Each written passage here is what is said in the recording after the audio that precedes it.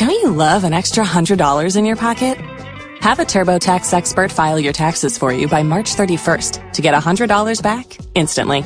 Because no matter what moves you made last year, TurboTax makes them count. That means getting $100 back and 100% accurate taxes, only from Intuit TurboTax. Must file by 3/31. Credit only applicable to federal filing fees with TurboTax full service. Offer can be modified or terminated at any time.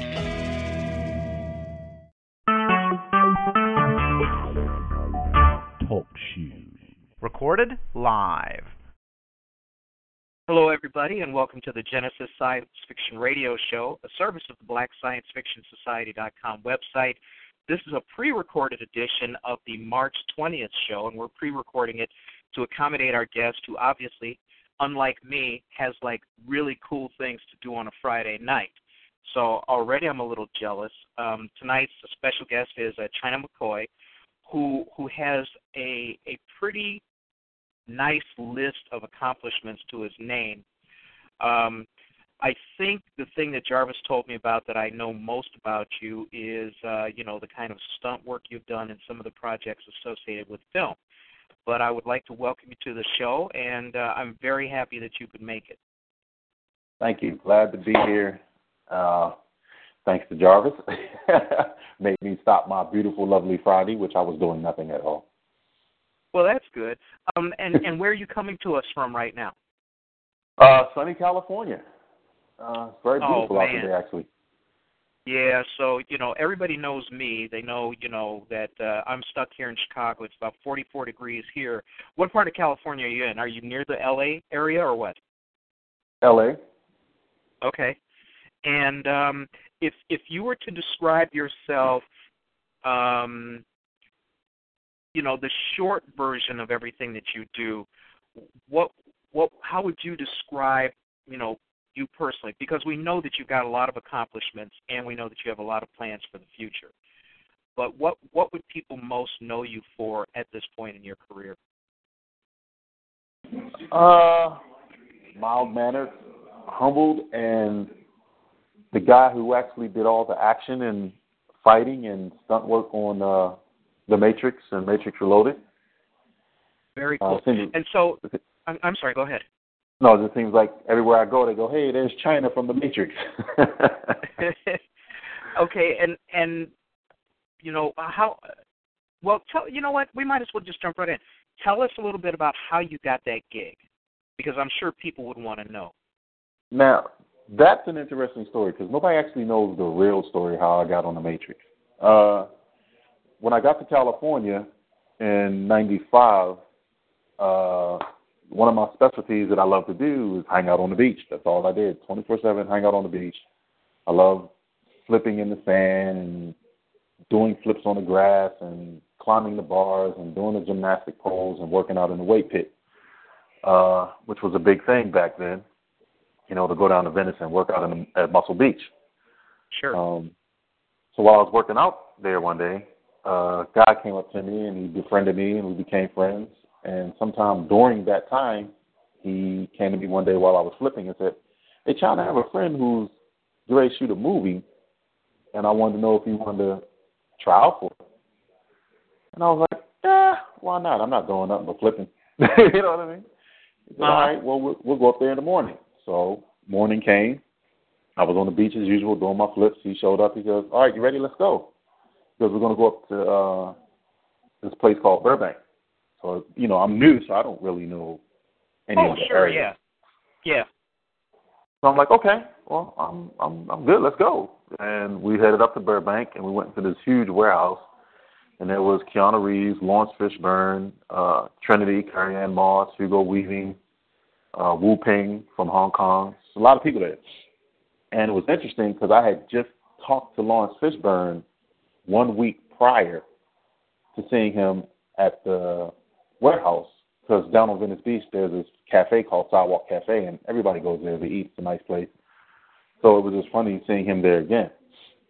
And I got to meet Wu Ping, and I instantly knew who he was, because I grew up in Hong Kong cinema and Japanese anime, and so I instantly knew all his movies. And I was like, hey, man, that's Wu Ping. He's like, yeah, well, these are my friends.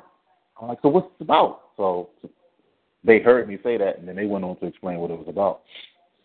So it's like, okay, so Wu-Ping wants you to do a couple of fights, you practice kicks and whatever you do. The stuff you do on the beach, man, the stuff you do on the beach. So I'm like, I can do that. And I did the audition, and Wu-Ping was like, perfect, that's what we want. And in less than a week after that, I was on a plane to Australia. And so, I mean, it was just that easy for you. Yeah, I can say it was that easy. Well, no, I mean, come on, think about it. Okay, well, then obviously you had skills. Okay, they recognized that because Hollywood is an industry. Okay, and it's an industry that is geared toward making money. It's not geared toward making people famous. They don't give a damn who you are, but if you can contribute to the bottom line of a movie, that's where their interest lies. So, I mean, it kind of begs the question. I mean, where did you grow up, by the way, first of all? Well, actually, I was born in Spain. My dad was military, and he moved us to the East Coast. So I lived in Baltimore. I lived in D.C. I lived in Florida, New York. So I was, we traveled a lot. So, but the East Coast was mainly my home. So while you're doing that, I mean, were you picking up? I mean, obviously, I would presume that you're in great health. You obviously have an affinity for flipping, for maybe even the martial arts, for all kinds of things that are, very physical. How young were you when you kind of moved your life in that direction? Was it early, or was it something you kind of picked up in your teens? What happened? Well, I mean, by my dad being in the military, he was, my great-grandfather was a Golden Glove boxer. My grandfather was a boxer. My dad was a boxer and loved martial arts. So growing up, it was, as soon as I could see, my first visuals was of comic books and, kung fu movies until Bruce Lee came along, and it was the Bruce Lee era. So comics and cartoons and kung fu movies was consistent in my life, 24/7.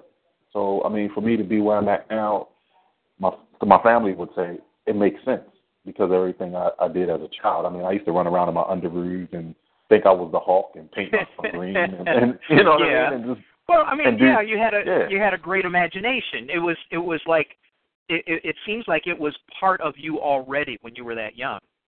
I mean, it was so much of a part for me that as I got older, me, Tupac, and Jada Pinkett, we went to the same school together. And Pac and Jada wound up staying in the school. They told me I couldn't stay in the school because the teachers were frustrated because they told my father that there was nothing they could teach me in the School of Arts. And my father was kind of like, well, what do you mean? My son's a great artist. He's pretty good at what he does. And they're like, that's the problem. He's too good. He draws better than the teachers. But one of the teachers said, I have a friend over at Marvel Comics. Maybe you can take him over there and he can actually draw for them. But pretty much here, he's already advanced in what he does.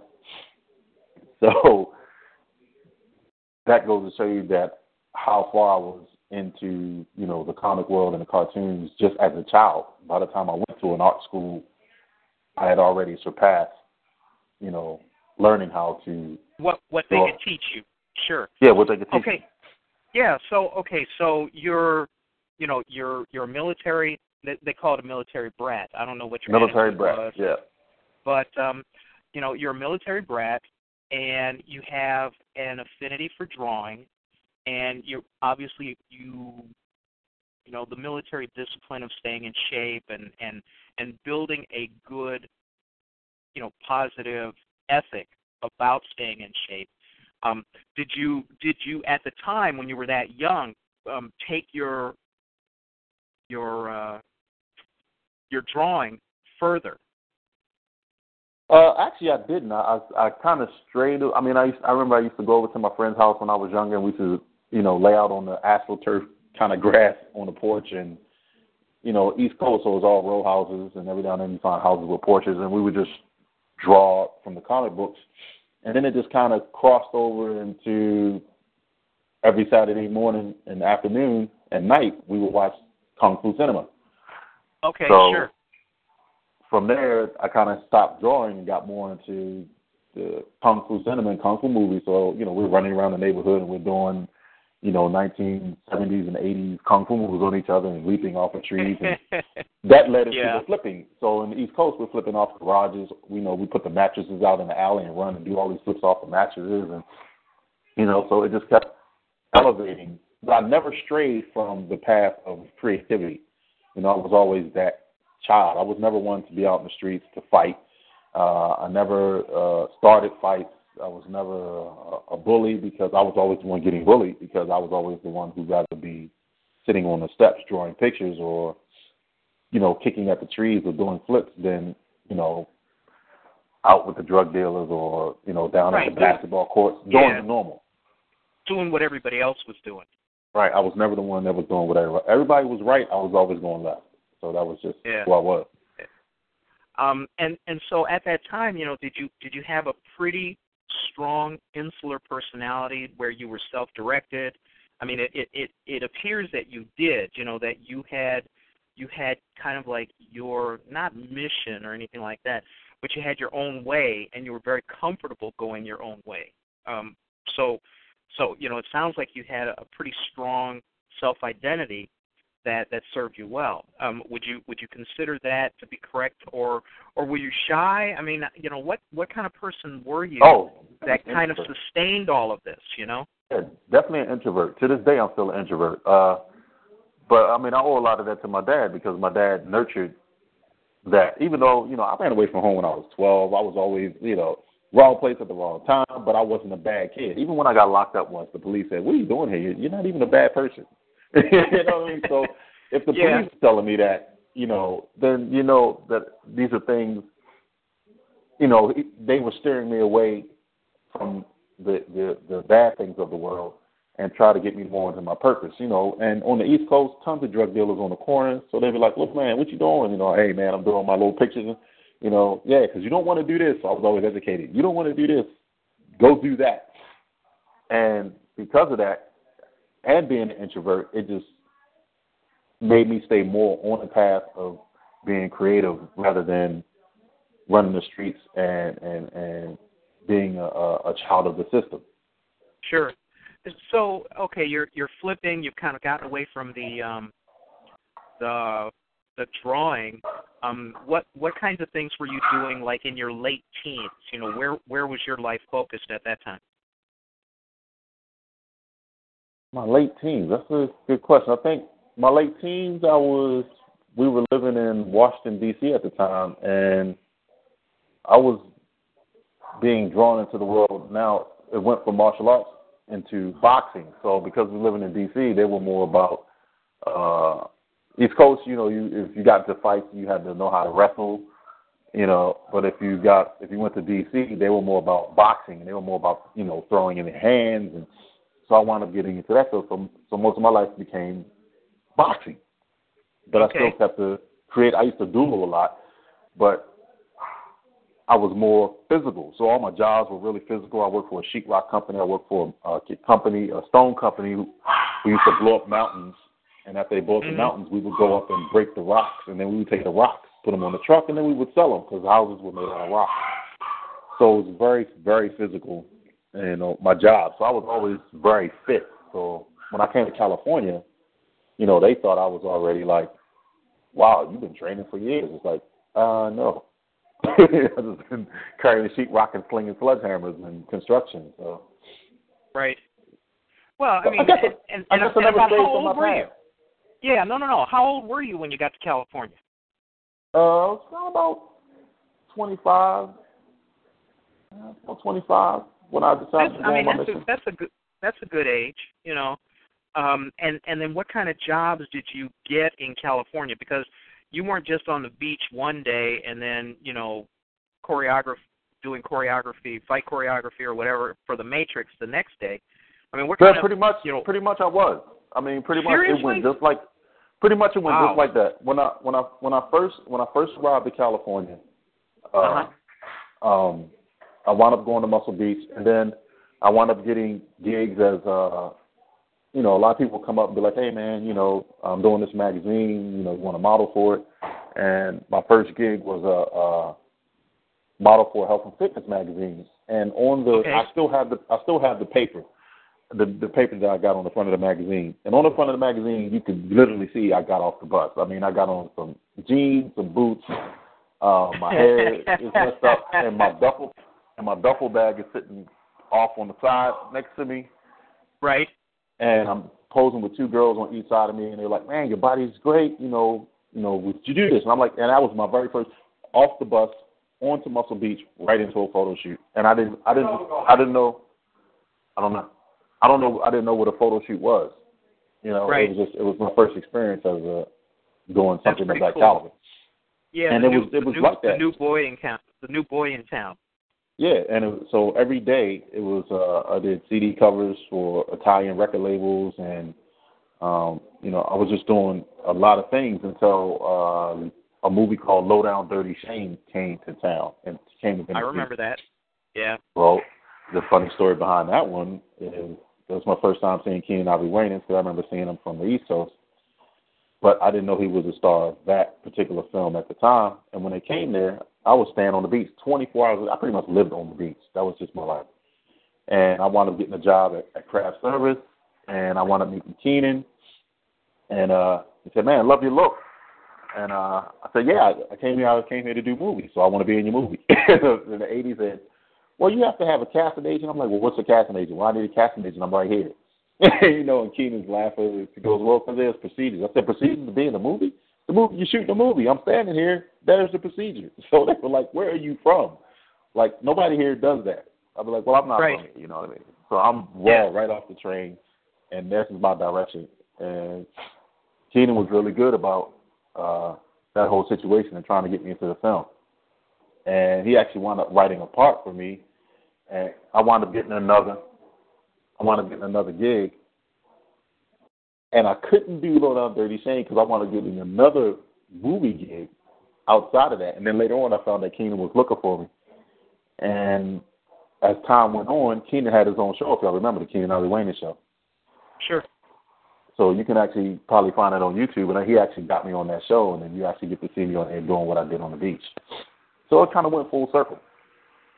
Well, and it's that kind of Cinderella story that everybody would love to have about them as well, and you had a combination of, obviously a good personal ethic when you had arrived in L.A.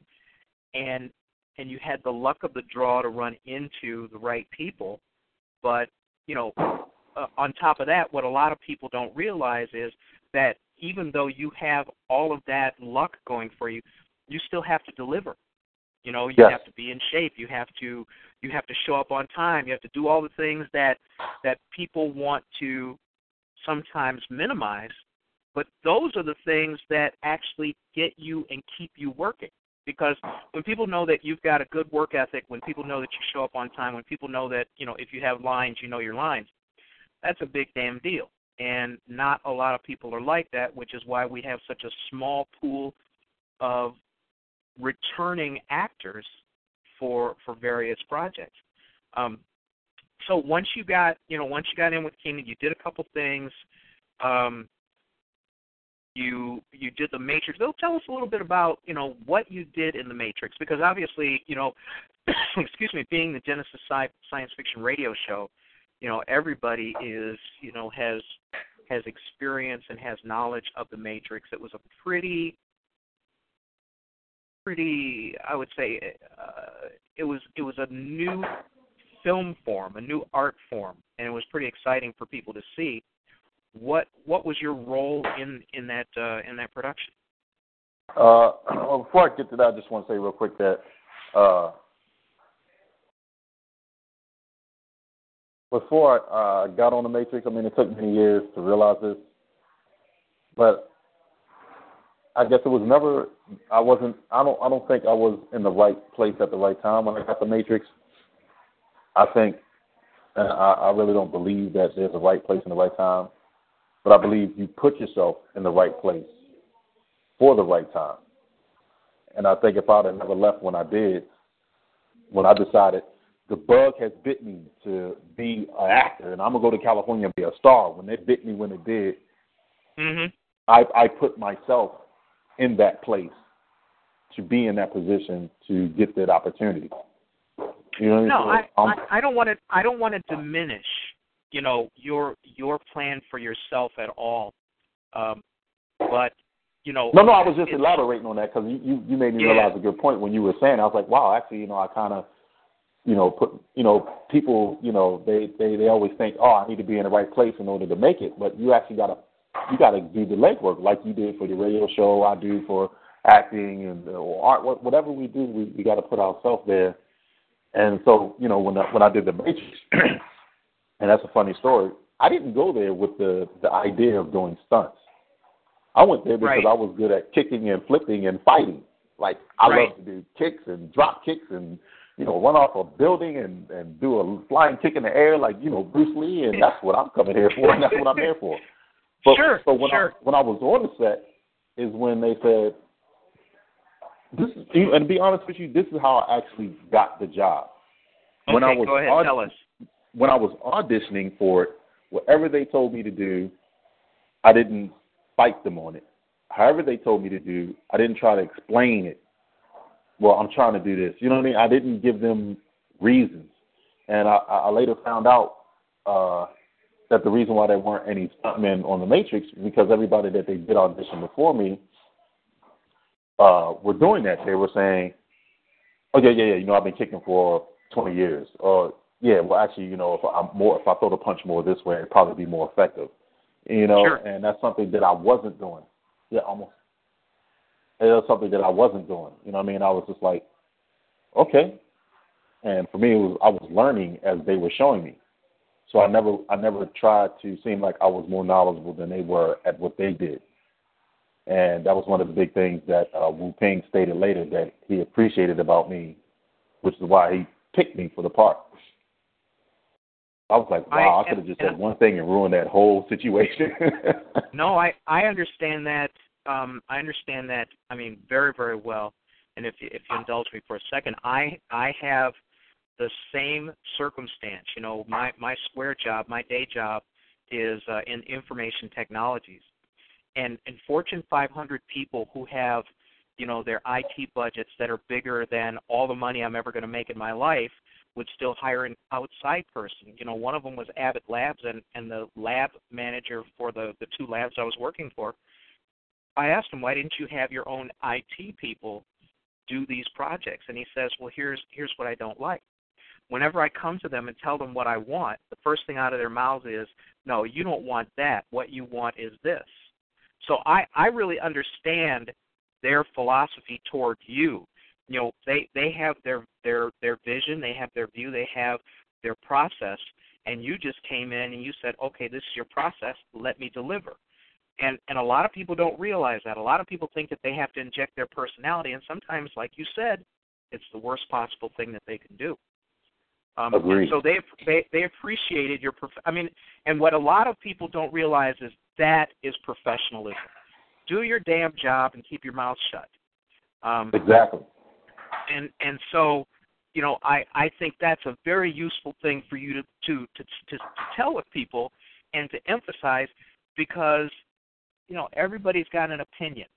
It's like that anatomical part of your body. Everybody's got one.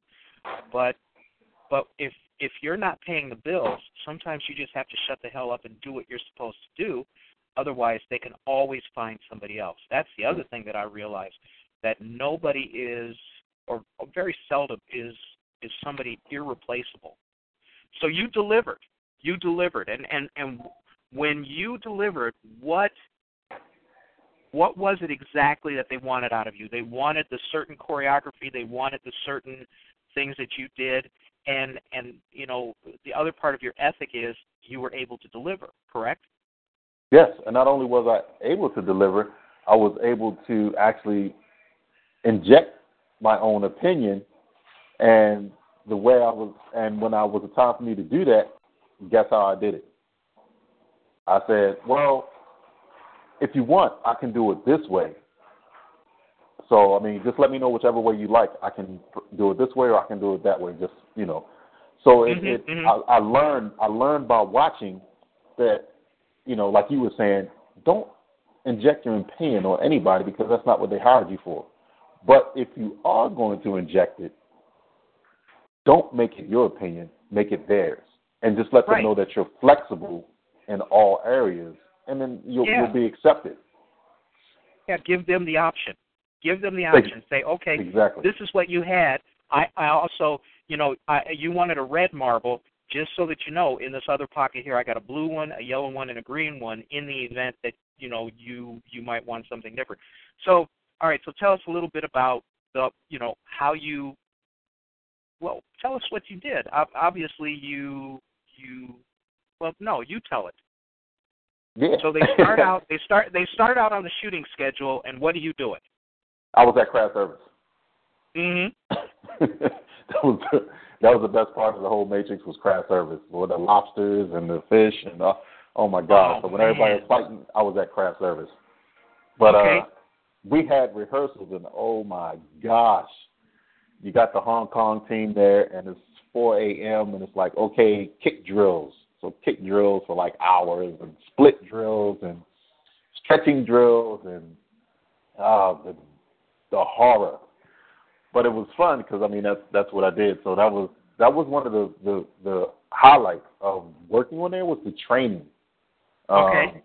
They had we had a whole airport hangar. So I mean I'm flipping all across the airport hangar, and it was just an experience training with weapons, the wire work we get in, you know, the harnesses, and we're flying across the hangar, and I found myself just doing stuff I have never done in my entire life. I mean, the stuff that they were doing on wires, I was already doing that without wires. Right. So that was unique. But I think the most scariest moment is when I actually became a stunt man on there. So I had to crash through walls. I had to do helicopter training. So basically I went to a big open field on the size of a football field, and the helicopter was waiting, tied me to the bottom of the helicopter, and we flew back and forth. I'm sitting here. I'm here. You going? They tied me to the bottom of the helicopter. Go ahead. Tell us about that. Tied me to the bottom of the helicopter and was like, okay, let's go. And we're flying to one end of the field to the next, back and forth, back and forth. And like, okay, we got it. There to shoot, like 150, like, I don't know, 350 feet in the air. I'm over skyscrapers, and I'm flying all through Sydney over top of the buildings. And, you know, a lot of people always say, man, it had to be scary. But every time I think about it, I could swear I was Superman. Because when I was up there, all I could just think was, wow, I'm flying over these buildings. You know, I'm holding onto the helicopter with one hand, and the other hand is free. And it was just amazing film. Mm-hmm, mm-hmm. So and how long was the shoot for you? I think I was in Australia for almost a year and a half. Wow. Yeah. I was one of the last people to actually leave the shoot. That seems to be like my trademark. I think every movie I do when I'm overseas, I just always seem to be the last person to actually leave the country. Everybody was gone home except for me. I was still in Australia. And I just did a movie in China. Everybody was gone home. I was the last one there, still in China. Mm-hmm. And that's and were you still doing pickups, or what were you doing? You know, to be on the film that late. No, I mean we did straight through, no pickups. I mean we all the way till the film was done. And so you were actually like in the production and still going till the very end. Yeah, I was there from day one. From the day I auditioned in Burbank, from flying out, getting my passport, and getting on the plane to fly to Australia from the beginning, from the time the film wrapped and everybody was leaving, and I just had to be one of the last people that left. But yeah, from the beginning to end. That's pretty cool. And so after this experience, I mean, what kinds of things came your way? I mean, did this open doors for you? Not at first, because after I got back, you got to think the movie wasn't of course. In the can. Right, they were still cutting it and stuff like that. Yeah, so I was just doing little side stuff, you know, fighting on little independent movies and things like that. And then when The Matrix came out, then it was like, that was you? Oh my gosh! And then the word kind of the word kind of got around, and then I actually got a call to, now back then, during my era, you couldn't be a stuntman and an actor.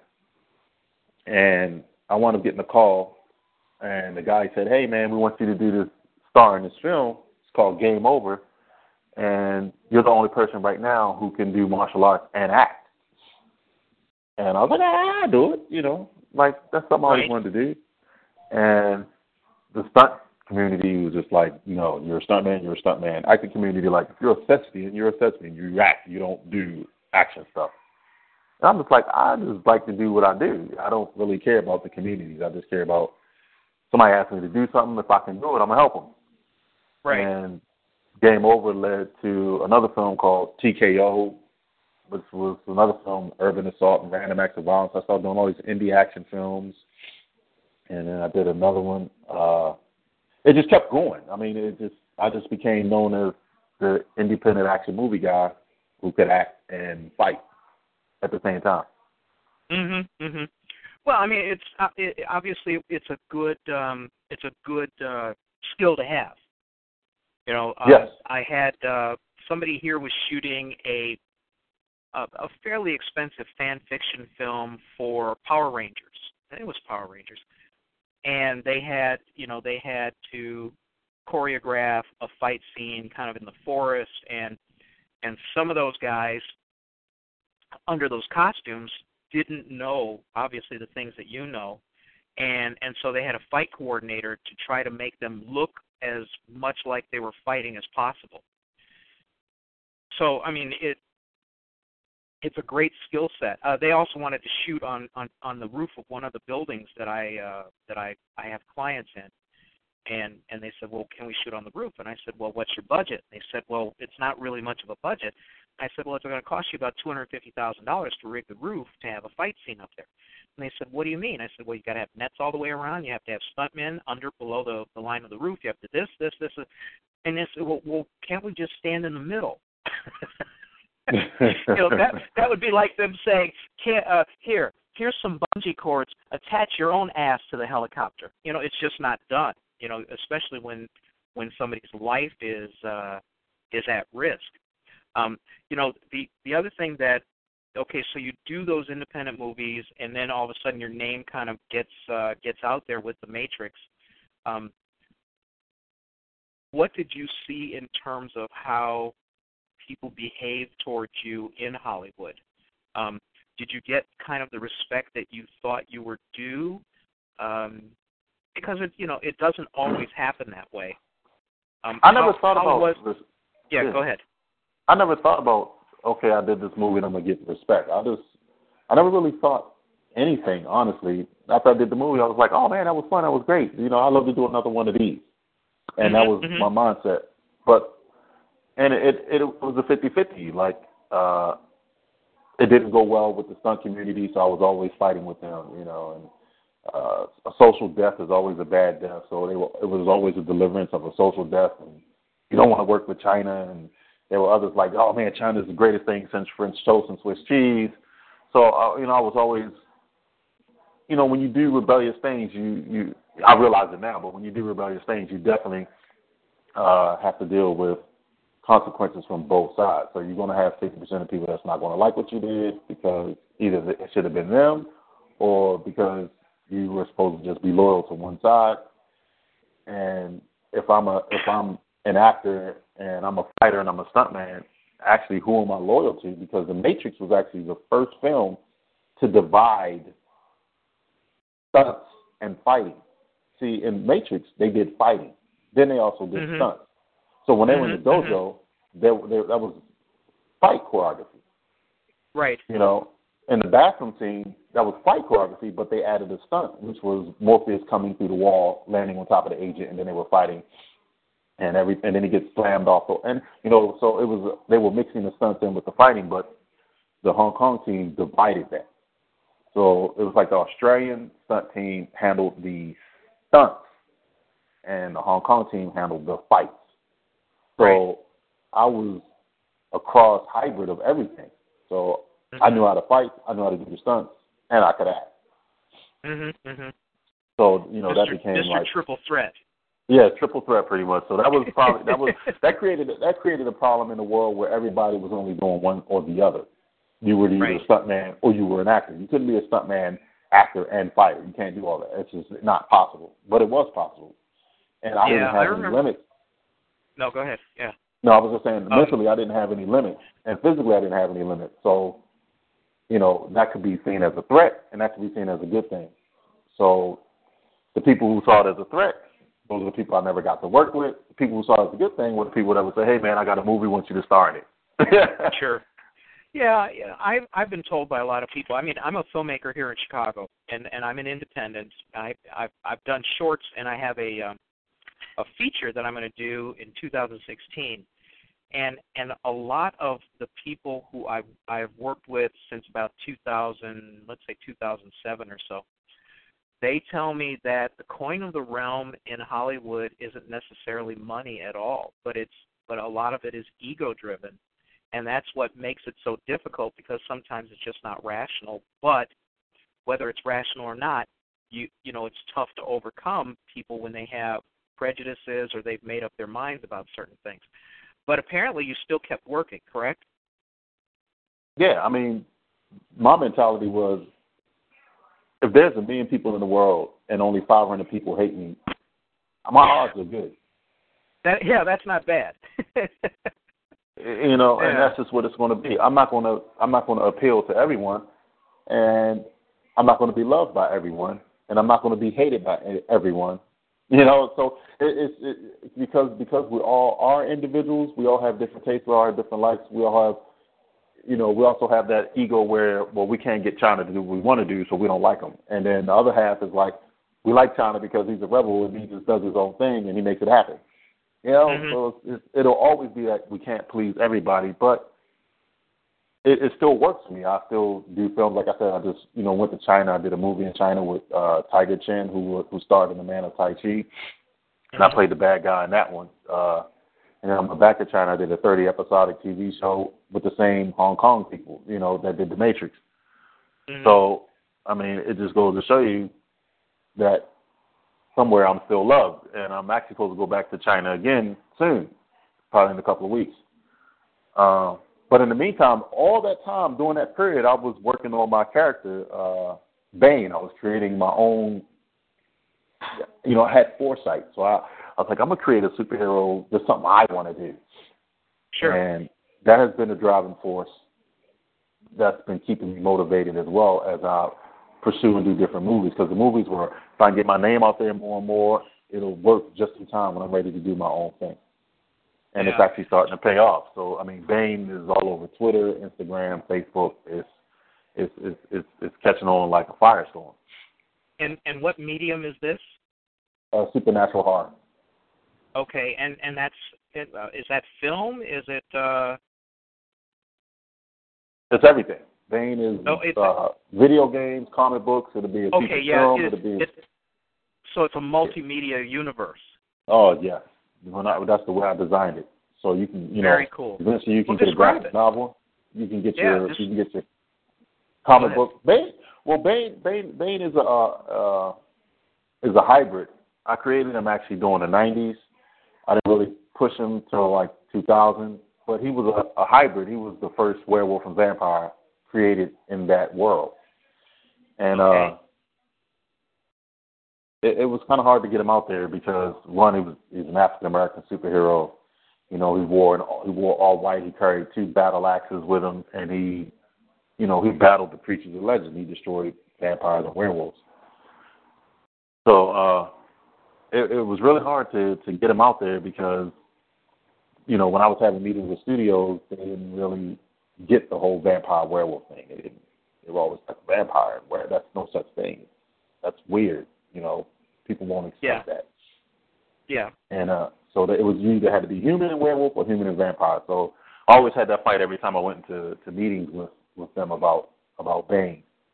I went to Showtime and pitched it to them, and they loved it, but they were waiting for HBO, you know, to see what they were going to do. And then HBO wound up doing this show called True Blood, which wiped Showtime off the map. And I told them, hey, I told you shouldn't have waited for them. We had this right here. because Buffy remember Buffy the Vampire Hunter? Absolutely, sure. Right. That had just wrapped like its 100th episode, and I came right in the door with Bane. So, you know, I was really so far ahead of the game at that time. I went to a few, you know, studios. Warner Brothers had it. But, I guess it just wasn't time for Bane, which is good because now I look at, wow, how much more I cultivated the character.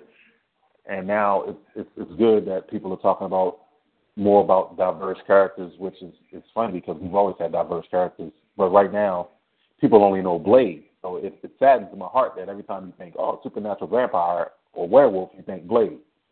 And it's like we have so many more characters than Blade. Like, you know, people need to see that we do. And which is why I've been really gun-ho and been fighting to get Bane out there.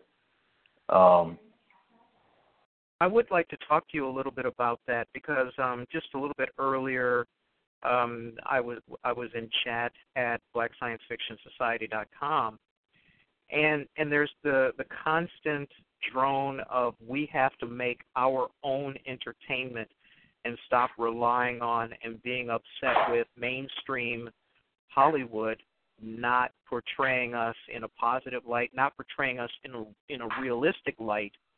And then if we want to have our own superheroes, you know, we have to do it at the behest of whatever mainstream culture dictates. So tell me a little bit, and actually tell everybody a little bit about the hurdle that you are having trying to promote, you know, essentially a black hero for mainstream entertainment. You know, you're not trying to go to BET. You're not trying to do a GoFundMe and just, you know, do that. It sounds very much to me like you're looking in terms of mainstream entertainment. Would that be fair to say? Yeah. Now here's both sides to that sense. The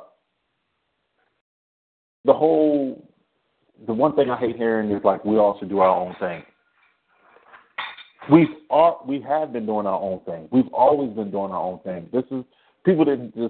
People are not just, oh, guess what, I'm just going to do my own thing right now, and they just come up with characters. No, there are people who've been out, like, for instance, and when I was doing extra work at the time, Kevin Grievous was doing Underworld, right? He had an idea I remember him talking about it on set, remember, because Kevin Grievous did The Mask, he got the real deep voice like that. You know, Kevin talked about that. Okay, yeah. Right, that's Kevin. Kevin, you know, he was always like the big guy, and he would go after Jim Carrey, and he's done so much stuff. He's been on Batman, you know, when they had Val Kilmer, and that whole time when they were just slaughtering the Batman series. But you know, all of us there's so many people out there with African American characters, and it's just that nobody ever looks. There's so many websites donated to African American characters and superheroes and villains, and that have full-fledged anthologies and mythologies and so much history, but no one ever looks. So it's hard for us to get out there if the system is only pushing the Justice League, you know, or the Avengers, and if that's all they're forcing into the mainstream system, then that's all people are going to see. And when people like ourselves try to get out there, they don't let us because I've been in meetings where they've loved Bane. The studios love Bane, but they want to make Bane white. I'm like, you crazy. That's not going to happen. That's not who he is. Right. You just totally, he's from Siberia. There are no white people in Siberia. So, no, you're not doing that. So that's a hurdle that it's hard for me to overcome, but doesn't mean I can't overcome it. All it means is, all right, I can't get into the front door, I'll just go around the side door. And if I can't get in through the side door, I'll just go down through the basement or just dig a tunnel. But I'm going to get in. Right. Now, the problem with black characters or African-American characters, and this is going to be so true when I tell you, you're going to be like, oh, my gosh. This is what I always felt. We as African-Americans need to stop focusing on making African-American characters out of anger. And we need to stop making African-American characters on an African-American level because it's like you're forcing your race and your anger and your hostilities and your your sensibilities onto people, and that's not what you want to do. What you want to do is you want to make an African American character that's universal, meaning that when you develop your script, everybody's in your world because that's who you see. That's what it is. But see, what we do is we get angry and we start making these African American superheroes, and it's just an all black world. And it's like, okay, then you're doing exactly what the whites are doing. So you can't complain about what they're doing if you're going to turn around and do the same thing. Well, not only that, but you can't turn around and do the same thing without the capital. You know, white folks got a boatload of money to do whatever they want to do. We generally do not. So now, hold up. Let me stop you there. I had no capital when I made Bane. When I made Bane, I had passion, an idea, and I forced it, and the social network has been a great help. And I put it out there, and the more people saw it, and they were like, well, what is that about? And it's like, hey, my character's a hybrid. He's a vampire. He's a werewolf. He feeds through his hands. He got these battle axes that turn into chains. He's this, he's that. And they're like, wow. And he's this different-looking character. I like it. And then people will come on, hey, man, well, how about if I draw some stuff up for you? And so, hey, man, appreciate it. Sure. And so more and more people attach to that. Ahead. Now, once it starts to grow, which it has done, it's gotten so big now. People are coming on. Hey, man, let me do some splash pages, or let me do a comic book, or let me create a doll for you. Let me, everybody wants to do so much for you to help you elevate that, and that's without capital. That's just all love for the character that's been created and the passion behind it. Yes, but even you have to admit that there is nothing average about what you did, and there's nothing average about the approach you took. The fact of the matter is a lot of people have tried to do what you do, and you and I both know that there's resistance. You and I both know that there's going to be challenges, and a lot of people would not have been as persistent and certainly not as successful as you were. And what you said is exactly what I've been telling black folks a long time. And even though I got this Japanese last name, the work that I do screenplays and I do novels, and I just finished a trilogy. And you don't know me at all, but my trilogy has to do with what happens in America when the country finds out black folks have been secretly living on the backside of the moon since before Neil Armstrong got there. Now, it's a unique plot, and I wrote it not just for black folks. I wrote a good story that had black people in it, but it's universal because you said it. You just said it. You said it. You are so brilliant. You are so brilliant. Oh no, it's just being around the house with the ankle bracelet. I got a lot of time to think. But you said it right. You got to make movies with black people in it. You got to create stories with black people in it. That's how it becomes universal. Right, and you have to portray them not as black people, and I was making those air quotes, not because they're black people in air quotes and thrusting themselves into a viewer or a consumer's face, but the fact that they're black people who happen to be in the story and live demonstrably or act demonstrably as we do.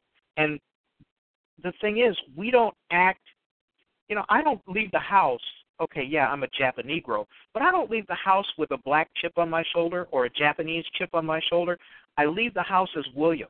I go do my work as William. William happens to be black. William happens to write black stories. And I think as you said, your approach is exactly right. And the one thing that I tell other people who ask me, okay, you're fairly successful with what you've done, what's the deal? And the deal is write a good story. If you don't have a good story, it doesn't matter what color the people are. So I believe that you have to be invested in the quality of your art, regardless of the color, in order to get the kind of mainstream success that you are getting. Isn't that kind of how you pushed yours forward? You weren't just saying, oh, this is a black character only for black people, whatever. You were invested in telling a good story, right? Yeah, when I created Bane, I was just thinking, man, half werewolf, half vampire. Oh man, this would be awesome, and this is how I see him. And if you kind of look at Bane, you can almost see the old Kung Fu '70s in him, right? He has the long white outfit, that flaps in the wind, and he carries two big battle axes. I mean, it's pretty much like the old Chinese movies. But it was just all about all the cool stuff that I could just do in the big world I could create with him just fighting werewolves and, all these vampire powers and all the cool flips and all the stuff. And it never occurred to me that he was black when I was making him. It just occurred to me that he was a cool character. And he was doing cool things that appeal to mainstream consumers. Kids, my nephews, nieces, their friends, all love Bane. They wear my Bane T-shirt. It's just everything. I mean, it's and also I thought it out. When I created Bane, I created it from an audience perspective because I am the audience. I grew up on this, so I didn't create it from a financial. I'm doing this by the numbers. No, I thought about. Oh, wow. So we need to have, it really needs to be everybody. Like, I just thought of all my friends. So all my friends are going to be in Bane. So they're all going to be different characters in Bane. They're going to be all my friends. And all my friends are Asian, from India, just all over. I mean, my background is my dad's Apache and Blackfoot. You know what I mean? I have an Asiatic mother. You know what I mean? My grandfather's Irish. So I have just history. And all that is, cultivated into Bane. Bane is from Siberia. Who would have thought Bane character would be from Siberia? Yeah, well, he's from Siberia. So it just the mindset is we have to stop with first pay attention to mainstream. And I just want to say this real quick.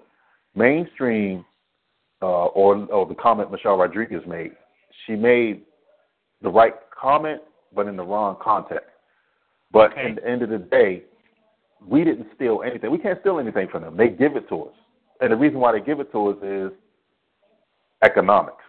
Change it to black people or black characters or African-American characters, we get African-American money. Right. Put a black person in there so the NAACP doesn't knock on our door and affirmative action.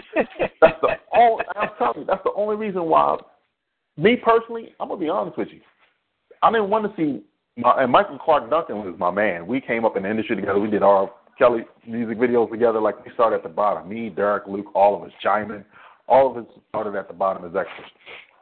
But I don't want to see them in superhero roles that are not for African Americans.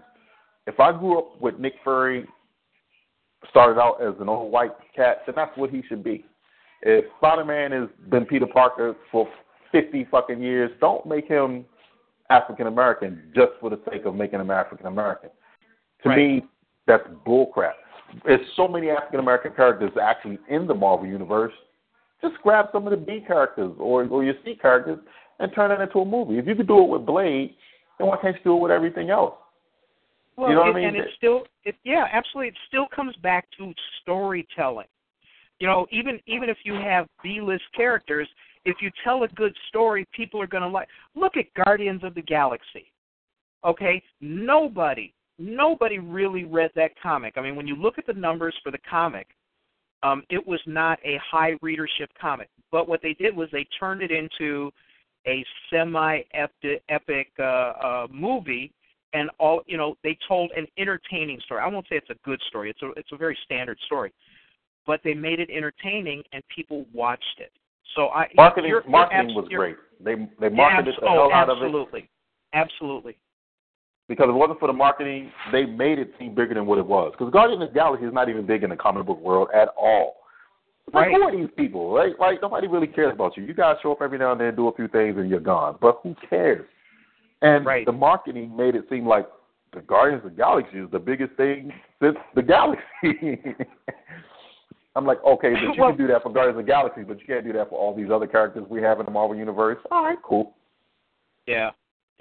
And the other complaint that people have is they bitch about the black characters that are in these mainstream stories. Okay, so what's his name? Is Hawk getting his own movie from Captain America? Who, Falcon? I don't keep up with. Yeah, Falcon. Yeah, I'm sorry. Did I see that he was going to be? Is he going to be headlining in his own movie or not? There was some brouhaha about that. I don't keep track because because I don't care until they come out. But people, black folks have a constant complaint about, oh, who's doing this and who's doing that, and oh, this person's not realistic, and oh, they should make so and so black, they should do this, they should do that, and like you said, it's all about the storytelling. Tell a good story, put some black folks in it as they are, and I think that's fine. So what what you're saying is, here's a good example of what you're saying. So for in case our listeners get a little sidetracked, it's a French guy comes to America to be an actor. You force him to speak English in a role. Don't force him to speak English because you're not going to get the best out of him. Let him be who he is. If he speaks French, you'll get a phenomenal performance that you probably would have never even imagined. And it's the same with us. Stop switching us into white characters. There's characters. Just make us a part of the story, and we'll do the work. It's like the Matrix. Put me in the situation. I'll get the job done. Yeah. You'll make me a hero. Once I get the job done. And like you said, you don't leave the house with that chip on the shoulder. I don't leave the house with that chip on the shoulder. I understand that racism exists. I understand Hollywood is Hollywood, and I also understand it's Hollywood, and that's their machine. That's their business. That's how they run it. So we, as an African American culture, I believe, have been brainwashed to the point that we will never support each other. But if you get the right support under enough of us, we can fix the world. Yes, and that's true. What I believe. Well, what I have said is that we have been conditioned not to cooperate with each other. I mean, for 400 years in this country, we've been conditioned not to cooperate with each other. We don't see black firms merge. We don't see black filmmakers come together to do a $100 million movie because none of them are ever going to get $100 million on their own. Spike Lee will never do a $100 million movie. Maybe Tyler Perry will because he's got his own studio and he might be able to self-fund. But, if we're going to do these big epic movies, tell a good story, try to get some mainstream money. I was disappointed that George Lucas could not get funding for Red Tails, and I don't know if it was kind of a weak script. Well, what do you mean you weren't disappointed? I wasn't disappointed. Yes, because it just showed me that, and before George Lucas even before we even knew he tried to get money and got turned down, this was amazing. Like, as soon as I found out George Lucas is doing Red Tails, I automatically knew that even if I'm going to try to give Hollywood the benefit of the doubt and just give them a little bit of props that they'll make this happen, but I'm pretty sure that if there's no white caster there, we won't get jack. And sure enough, after George Lucas went and he threw down with the studios and it finally came out, George Lucas has the studio for money, and they said if you don't put no white people in it, it's not going to do well. I was like, see, even when I try to give Hollywood the benefit of the doubt, they never fail. You know what I mean? So they always live down to your expectations. Right, exactly. So that's why I was not disappointed. I was like, come on. It's an all-black film about them telling a story that they didn't want to tell. They didn't want the world to see that it was actually black airmen that handled business. They don't want the world to know that. No, and you know what? People say, well, that's Hollywood, but I think that's indicative of larger culture. You look at all of these white legislatures and school boards across the South who are trying to erase slavery from the textbooks, trying to erase the fact that they dropped nuclear weapons on my relatives in Japan. They're trying to erase the fact that they, whatever is uncomfortable, they don't want to deal with it. They want to pretend it never happened. That's called accountability. Yeah, right. Exactly. All right, so hang on a second. You're listening to the Genesis Science Fiction Radio Show, a service of the BlackScienceFictionSociety.com website. And if you haven't logged on and checked out the content there is some of the most creative content there. Let's see, what I coined the phrase, the vanguard of a new millennium in science fiction, fantasy and horror. A lot of the people there who have contributed are, as you would say, Chyna, they have great entertainment, which could be fully mainstream if somebody could discover this. So everybody check that out, log on, tell your friends, what have you. One of the things that I'm curious about from your perspective is, now you've gone into this, I'm not going to call it multimedia because, of course, the buzzword today is you've got this transmedia universe that you've put together, and it is obviously starting to pick up some steam. What do you see as kind of like the driving force? Is it really the popularity of what you've put together that's kind of pulling these people together to want to help not only create this universe but move it forward?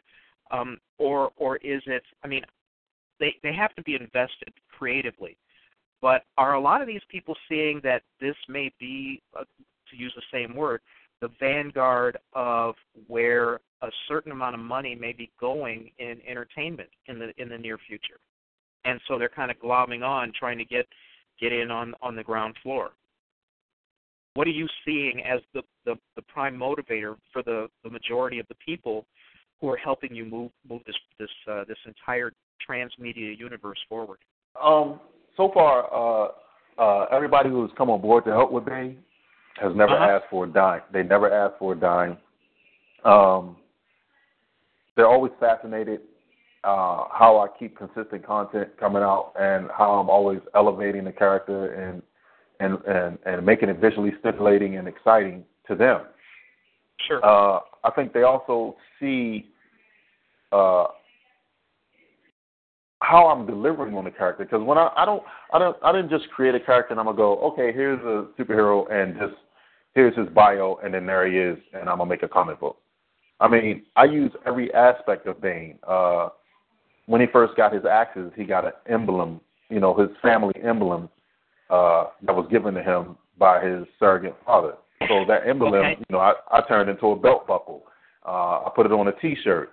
His axes have designs on the silver axes, and those silver axes, I actually used them on T-shirts and hats and other things, and turned it into casual wear, so people can visually see, like, wow, Bane is so much more than just this guy who can just slash werewolves. And and I make Bane feel more like a universal character and not an African American character. So he's just cool just by the way he looks. You look at him and say, that guy looks cool. Yeah, and that's just it. And there's nothing more. And my passion behind him is universal. It's not for self. It's not because, I'm going to kick the hell out of Marvel, in DC. I don't care about Marvel or DC. I grew up with Marvel and DC. I'm a 60s baby, so I've seen every Sesame Street Spider-Man, every Spider-Man movie, cartoon. If Stan Lee had a thought and he breathed it, I probably saw it. So I'm not really a fan of Marvel anymore like I was as a child, but now it's like I need to create my own comic book company, which I'm doing. It's called Silver Axe Comics. But, it's I think I grabbed the world as well, because vampires and werewolves will never die. That's forever. So I made sure I leapt into a world that people, kids, adults, young teens, young adults, they all love the supernatural. You cannot go wrong with that. But you have to learn how to give it to them. If you know how to give it to them, they'll love it. So if you could take all the cool Matrix stuff or the Avengers stuff that they do today and all the fancy and put that in this kind of movie, what do you think it's going to do at the box office? It's going to be amazing. Because that's what they want to see. They want to see somebody who can fly around. They want to see somebody who can throw a car through a building and throw his axe at high speed and cut a werewolf in half. And then they want to see all this flying martial art kicking. They want to see all that, so you give it to them. If you give people what they ask for, you cannot go wrong. But if you go in there with I'm going to give you what I want you to have, you're going to have issues. So that's the thing. There are a lot of black artists out there who do not, they don't care about the audience's perspective. I've had people say directly to me, I don't care what other people think. I'm just going to write what I want to write. and I made the mistake of saying to somebody, well, then how are you going to, I hope you enjoy your diary, And that's what it is. That's not a mistake what you said. That's the truth. Like it's how can I say it? It's just like real life. You don't want to force your religion and your beliefs and your sensibilities on the other people. You can introduce them to other people, but never force. So, like, Bane is not forced on anybody. I create Bane, like I said, when the first thing I said to you was what? The audience perspective. I see it from them. If I don't like it, and I've sat in the movie theater with audiences and booed like they booed and hissed and cheered at the same time they cheered, so I know what they like. Because I'm them. Sure. I am them. I walk in their shoes because I am them. So if I make something, I'm making something for them, not for me. Right. So every time they say something, I'm concerned. Okay. Yeah, and those criticisms that black folks lay on black creatives, like, well, why are you writing for the mainstream? Why don't you focus on just black folks? And my answer to that is, what I'm doing is an entrepreneurial business. My writing is an entrepreneurial business. And if I want to make money with my entrepreneurial business, I am not going to just sell what it is that I'm selling to left-handed piano tuners. Okay? I'm going to want to sell to the widest possible market that I can get so that as many people see it as possible. And some people just don't get that. They're so, I don't know what to say, man. Sometimes I just have to turn my back and go, well, good luck with that. Well, they need to understand that as creative artists, this is just for me telling everybody out there in the world. Sure. The fact that I said this is me telling everybody out in the world goes to show you that we live in a world. So right.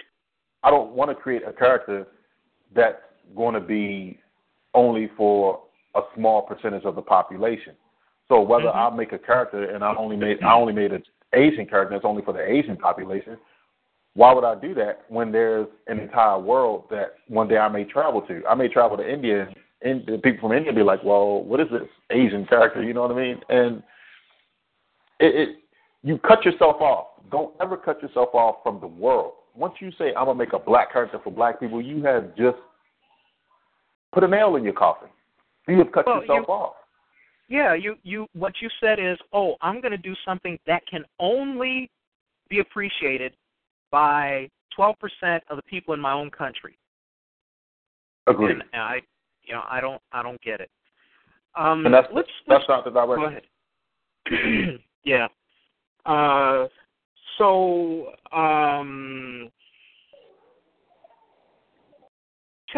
you've talked about the great things, the people coming together to help move this forward, the fact that none of them want money because they are invested in the universe, in the reality. In the dream. Yeah, exactly. I was just about to say that, and the dream. Let us know about, have you experienced any setbacks, no matter how minor, or have you maybe gone up a path that you decided was not going to be fruitful and had to reevaluate? Has any of that happened in the pantheon of your experiences putting together the Bane universe? Oh, and for people who want to know, it's not B-A-I-N, it's B-A-Y-N-E. So right. If you're going to do some searching, you're going to do some looking up. Actually, you could go to Chyna Mccoy, CHYNAMCCOY.wix.com/Bane, B-A-Y-N-E -reborn to check out some pretty good stuff. And if they want to look at the more animated version, they can go to BaneLegacyApocalypse.weebly.com. Pretty cool. So all right. Yeah. And then the other one, have you talk about some of any negative aspects, anything that you've observed? Obviously, we know about the trials and tribulations of Hollywood, but what else might you have experienced to kind of let people know what they might want to look out for, et cetera, et cetera? Well, it's kind of hard to say because I really haven't experienced setbacks from you know, from other people's perspective, what I mean is everybody has different characters, you know, African American characters, so they all may be accepted differently. Right. I would say the only setback that I really had is, you know, people going, well, they may not be ready for this kind of character, or isn't there a character already like him called Blade? And, you know, I always run into that. So if you ever make a character that's in this, this is what I hate. When we make African American characters, we always have limitations, because if you make an African American character, and maybe he's called Nightbreed, and the first thing someone does is, oh, they already have a black character like that called Black Panther, and it's just like, wait, these two characters are nothing alike. But you know, we don't get room to move around. Right. And so that's always been my setback. Not too much. I think out of 100%, I can say only 5% would say, oh, he's like Blade. And it's like, no, he's not like Blade, because you're telling me because he's like Blade is saying that all black people look alike. You know, and it kind of throws them off, like, oh, shit, did I just say that? Oh, I'm sorry, I didn't mean like that. And it's like, oh, you did. So you're saying the only thing you know is Blade, and because my character is a werewolf, he's like Blade. How did you compare those two?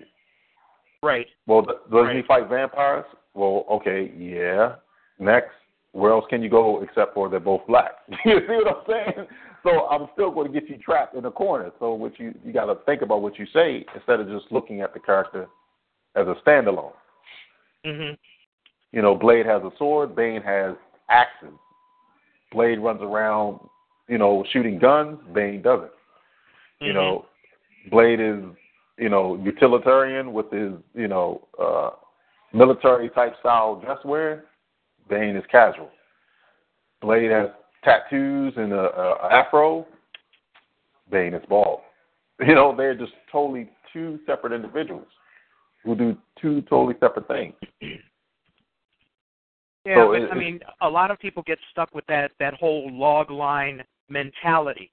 You know, when they go, oh, it's like Ricky and Lucy, but only in Lusitania. You know, when they try to reduce it down to whatever that one sentence pitch, and you're right. You know, then you get to blow up their racism about that, because you go, okay, so this is, you know, because of your inability to have more imagination than that, or to accept something that's different rather than automatically pigeonholing it, you don't realize what you've said to me.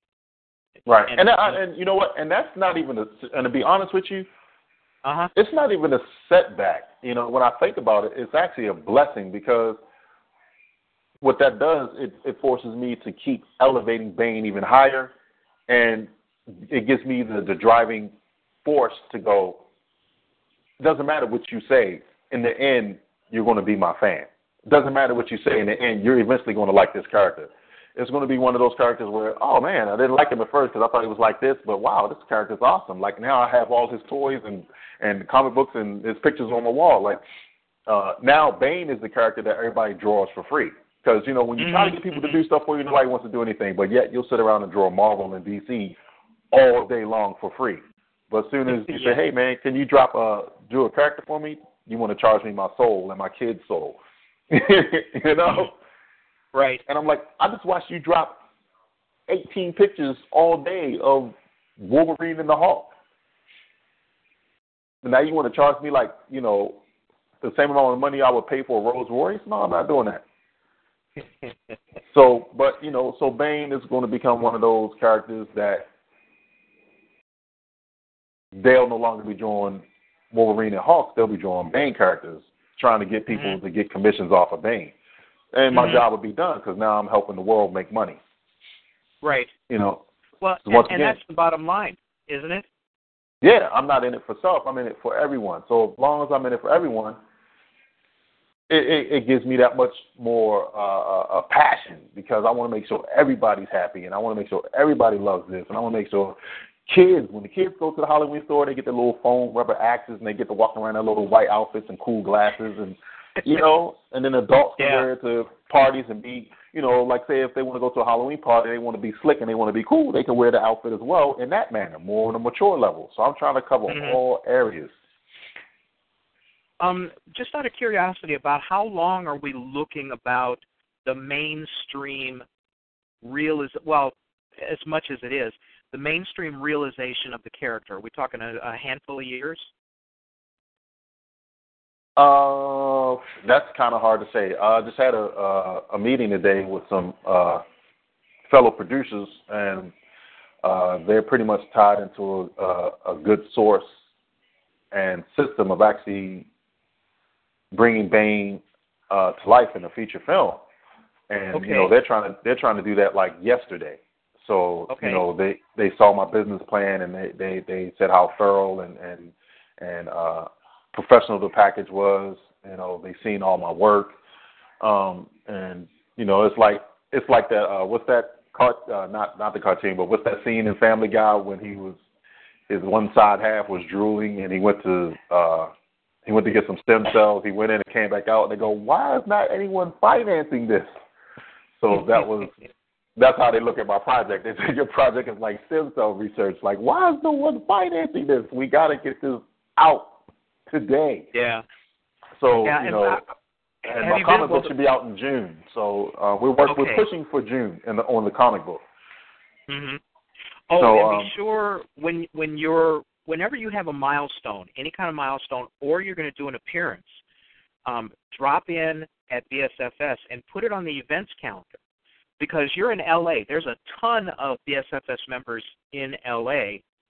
And if you put things on the calendar, if somebody's got nothing to do for a weekend, they go look at the calendar and they see that you've got some things going on, they'll probably show up. So if you would kindly do that, that would help. Well, it helps everybody, because, we all want to have support, Right.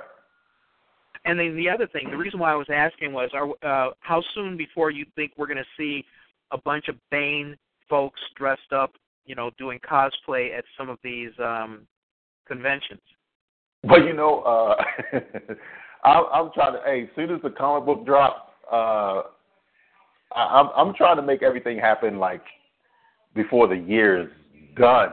I mean, I'm that passionate about what I'm doing and how much I'm trying to get out. I mean, I was one of the first people who actually cosplayed my own character when I went to the San Diego Comic-Con. They gave me credit for originality, original weapons, and every time they asked, so many people kept saying, "Who are you?" He got these fangs. And I would tell everybody, and they were like, "We never heard of him." And I'm like, "Because he's a new character coming to the world." And I'm at the San Diego Comic-Con. Everybody there is either Aquaman, Superman, Wonder Woman, or some Japanese anime character, and I was the only one there cosplaying my own character. So I thought that was a wonderful thing that I was able to have that title. So now I get the world. Your reception was good. The reception that you got for the character was good. It sounds. Oh yes, the reception was like, wow, we can't wait to see. And I'm twirling the axes, and I'm telling them how the axes work, and how the axes come apart to a chain axe, and how the lichen tooth at the bottom shoots out multiple tooth like like bullets, and they're just so fascinated. And they'd be like, well, where the axes go? And I told them, I put it on the side of my hips because I had Velcro, so I could Velcro the axes to my hips, and then I would pull my coat over the axes so you couldn't see them. They were like, wow, it's like an old gunslinger. And I'm like, yeah, I just whip the shirt back and pull the axes off, and I go to town with what I do. And they were like, we love this. So it was the reception for Bane was overwhelming, which made me, that just gave me more hope to go back even harder. Oh, absolutely. Yeah, I mean, the encouragement that you get from that's got to be a pretty good high to leave the convention on. Well, you're talking about the Comic-Cons. Well, it's not like we're not talking about like a backyard party. You're talking about these people are the most critical people in the world. Some people call them fanboys, some people call them hardcore fans, and these are the same people that are saying, what you got right there is awesome. So, and it's just a great thing. On Twitter, this is how I test Bane. I'll send Bane to Japan on Twitter, and I'll send all my pictures or whatever to Japan Manga. Japanese respond great. I send Bane to because I have a list, and one of my lists is cosplay fans. So I send Bane to all the cosplay people on my list. So, there's a long list of cosplays from Boston to wherever, all over the world. India, you name it, that's where I send Bane to. And the responses that come back is great. This is cool. This is awesome. This is exciting. Wow, I can't wait to see this. What is this? Wow. Where can I get this? And this is all over. And this is from cosplay people from all over. So, you test your waters with the cosplay fans, you know when you got something. Because they'll tear you apart. They're like wolves. They'll tear you apart. Yeah, and this should be a cautionary note for people who are looking, at ways of promoting their own work. If you have great work, this is where social media does work very, very well. It's not like Facebook. Facebook, you're basically talking to people who already know you. But to get on these lists and to send your work out and then, to sit back and watch and see what the reaction is, that's probably one of the best ways of finding out, that's almost like a test to destruction if you're not doing well. If what you have done is not that great. But it sounds to me like your rollout this summer should be very, very successful. Yeah, and you gotta have no fear. Like, I have no fear of taking it to these people. I'm one of those people, like, if you like it or not, I'm still putting it out. So eventually you'll like it or you'll just hate it. But I'm not going to stop the dream. Like, I'm not going to stop all the blood, sweat, and tears I put into this. But I'm not afraid to throw my character into a water with piranhas and sharks.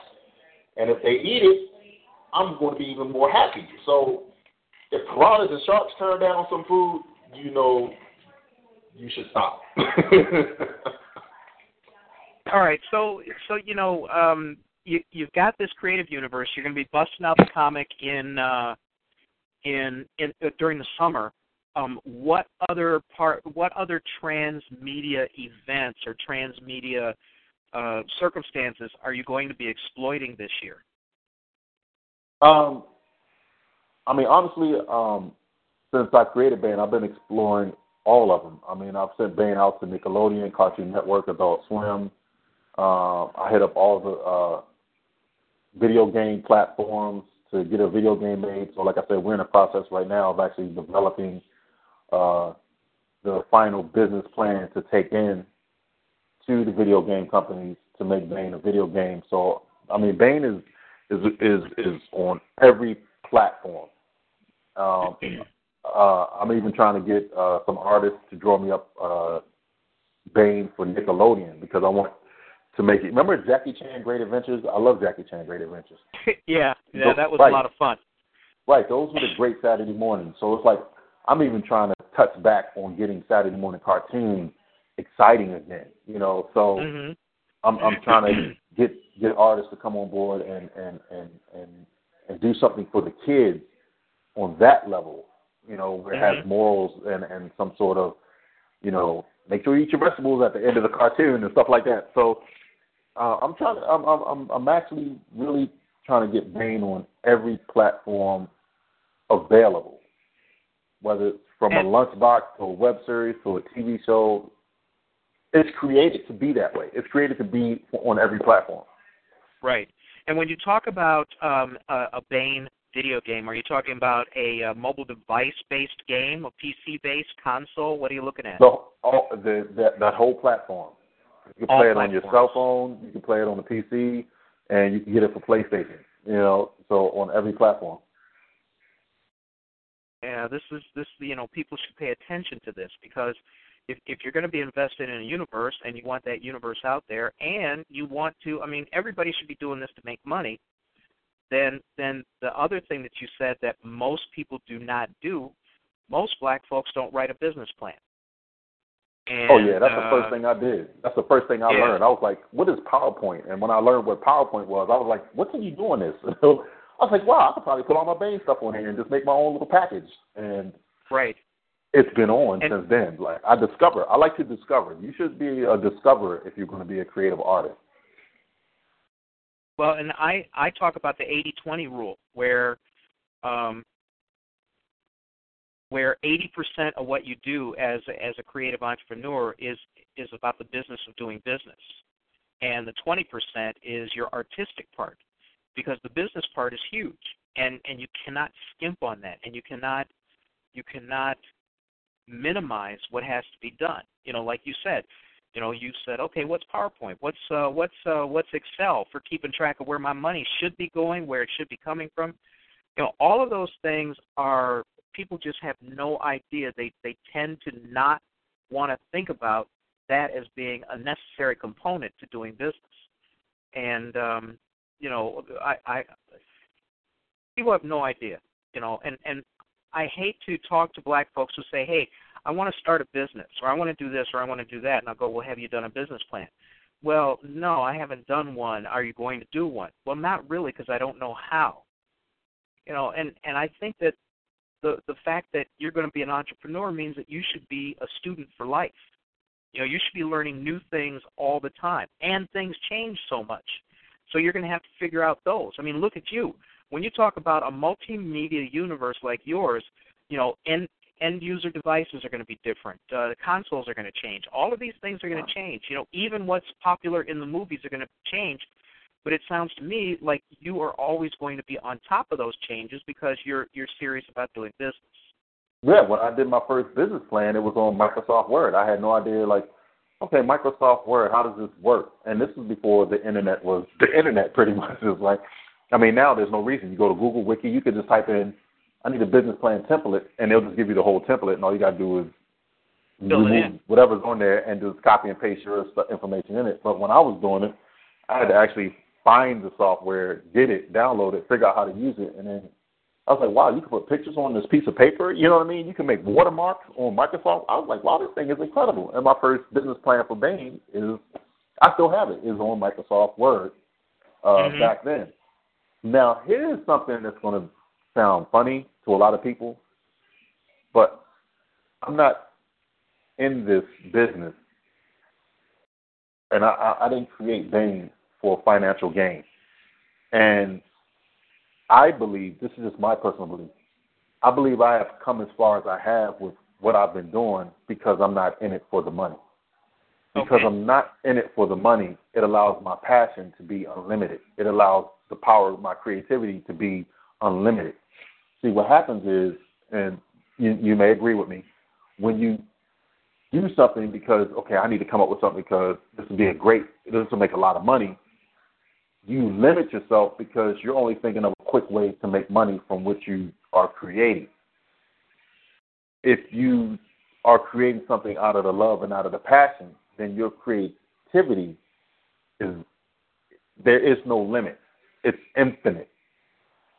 But once you put money on, once you do it for money, the sole purpose is money, more than likely you'll probably fail. Because, I can come up with a lot of money schemes just to get money, but in the end, if I'm not passionate about it, I won't even stick with it long enough for it to work. I get what you're saying, and to a large point, I think you're probably right. But sometimes it's not impossible to really want to move forward on your dream, and then figure out how, at least some revenue can come from this. Yeah, but see what you just said? You said, yes. See how it's possible to move forward on your dream, and then see how the revenue, see how you put the money second? No, I agree. No. I agree entirely with you. No. Yeah. When I became an author, unlike every other black author in Chicago, I was writing a story that I thought would have some long-term traction. I didn't see it as a get-rich-quick scheme, unlike every other author in Chicago back in the 2000s who said, I'm going to write a book and then I'm going to get Oprah to put it on her show. Not happening. Every single black author I met in Chicago, almost without exception, that was their plan. And like you said, it's not happening.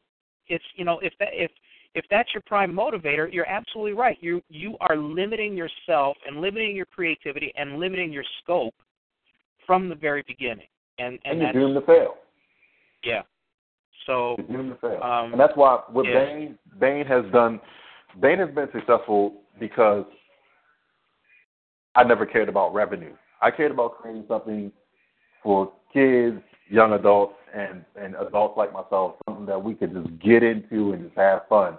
And because of that passion, it has drawn so many great artists and people to it, and it's getting fan bases from artists and writers. I've had people on Twitter who actually write and illustrate for Marvel and DC send me inbox messages of how fantastic and great and epic that character is, far more than what they've seen in a long time. So that's great for me. Like, wow, you took time to tweet me back. Like, should you be illustrating your next book? But they're taking their time out to show Bane love. So I think this character is. No, it definitely sounds like you hit on a creative formula, and the things that I think people should take heart about is you created you're telling a great story about a great character, and it's not like, oh, I'm telling a black story. You're telling an entertaining story, one that has universal appeal, and it just so happens that somebody is darker than Harry Belafonte. It's not like you set out, oh, I'm going to create this great black thing. It's circumstance and it's story, and what people tend to lose track of is your story has to be entertaining. Otherwise, what's the point? I don't understand what the point is. Even the people who wrote the Bible knew that in certain circumstances, it has to be entertaining. It has to be something that people are going to want to read or want to talk about. So everyone who wants to tell a story have to. I don't see how they can avoid it. They have to have the motivation to want to make that story popular, make that story have some meaning to the people who read it. You know what the problem is, and this is just for the audience. Right. This is something that people should really think about. Uh-huh. We're not the pre-existing entities that are making the money machines that are making all this revenue. We're not them. We are the babies of them. And this is what people need to realize. As babies, we have to crawl, we have to walk, we have to learn to talk, we have to learn to process, we have to learn to take in, and then we have to learn to distinguish right from wrong and good from bad. And we don't do that. What we do is we look at the Marvels, the DCs. We look at, let's say, right now, what's the biggest show? The cable show that just went huge, Empire, right? Mm-hmm. And now all these people are like, yeah, I got TV shows just like Empire, and it's just going to be just as huge as Empire. And it's like, this is what everyone is missing. Marvel didn't start out Marvel. DC didn't start out DC. Image Comics, Dark Horse, they didn't start out that way. They started out in a little room in the closet trying to get their first couple of characters out. Rob Liefeld. They all started out in the garage or, in the kitchen and they sat around in their cars trying to get their characters right and erasing and trying to sell their first comic and failed miserably. So what people do is they look at the success of Marvel or DC or Image or Dark Horse or any of the money-making machines and go, oh, that's me. No. If that was you, it would already be happening. No, what you need to do is you need to experience strife. You need to experience pain. You need to sweat blood. You need the tears. You need to kick your computer and throw it out the window because you're mad. Now you got to buy a new one. You know what I mean? You got to put in overtime because you want to invest in something. You got to do the steps that these super giants have already done, which is why they became super giants. And I think that's the problem. A lot of artists and creators start off thinking that they are already mega entities, and you're not. Or they they believe that you can become a mega entity without putting in the 15 to 20 years. The time and effort to be so. You know, like these black authors here in Chicago. Oh yeah, I'm going to get Oprah to do my book, and then I'll be on. You know, I'll be J.K. Rowling after that. But you know what? Yeah. Even if let's take J.K. You can be J.K., but before you become J.K., how about you go on Google and research his early life and see all the shit he went through? Yeah, she lived in her car. She lived in her car. So what are you going to do? You're gonna go live in your car and not know where your next meal is in order to follow her success, or are you going to find chart your own way to success and put in the sweat equity to get there? And you know what? I don't know if you guys have been keeping track of my story on, especially on Facebook with Life Behind the Grind. I don't know if y'all knew anything about that. I don't know if Jarvis ever seen anything about that. But Life Behind the Grind, it was all about me grinding in Hollywood and sleeping in my truck while I'm making it. Mm-hmm. You see what I'm saying? And this is all while I'm doing Bane and the whole nine. Like, you know, so if, you know, she's doing it, that's something I'm already, you know, doing. Like, I'm doing whatever it takes to get this done. Right. That's the point. Whatever it takes. And you know, you have to be able to deal with rejection, too. You know, I have people who ask me, hey, can you read my stuff and tell me what you think? And then when I tell them what I think, if I think there's a weakness here or you should change it, then they're all upset and they just walk away because they don't want to know what I think. They just want a cheerleader. And that's the B side of success. The A side is doing something well. The B side is being able to listen to a critique of what you've done, and if you do have a weakness, address that so that you have the best possible product out there.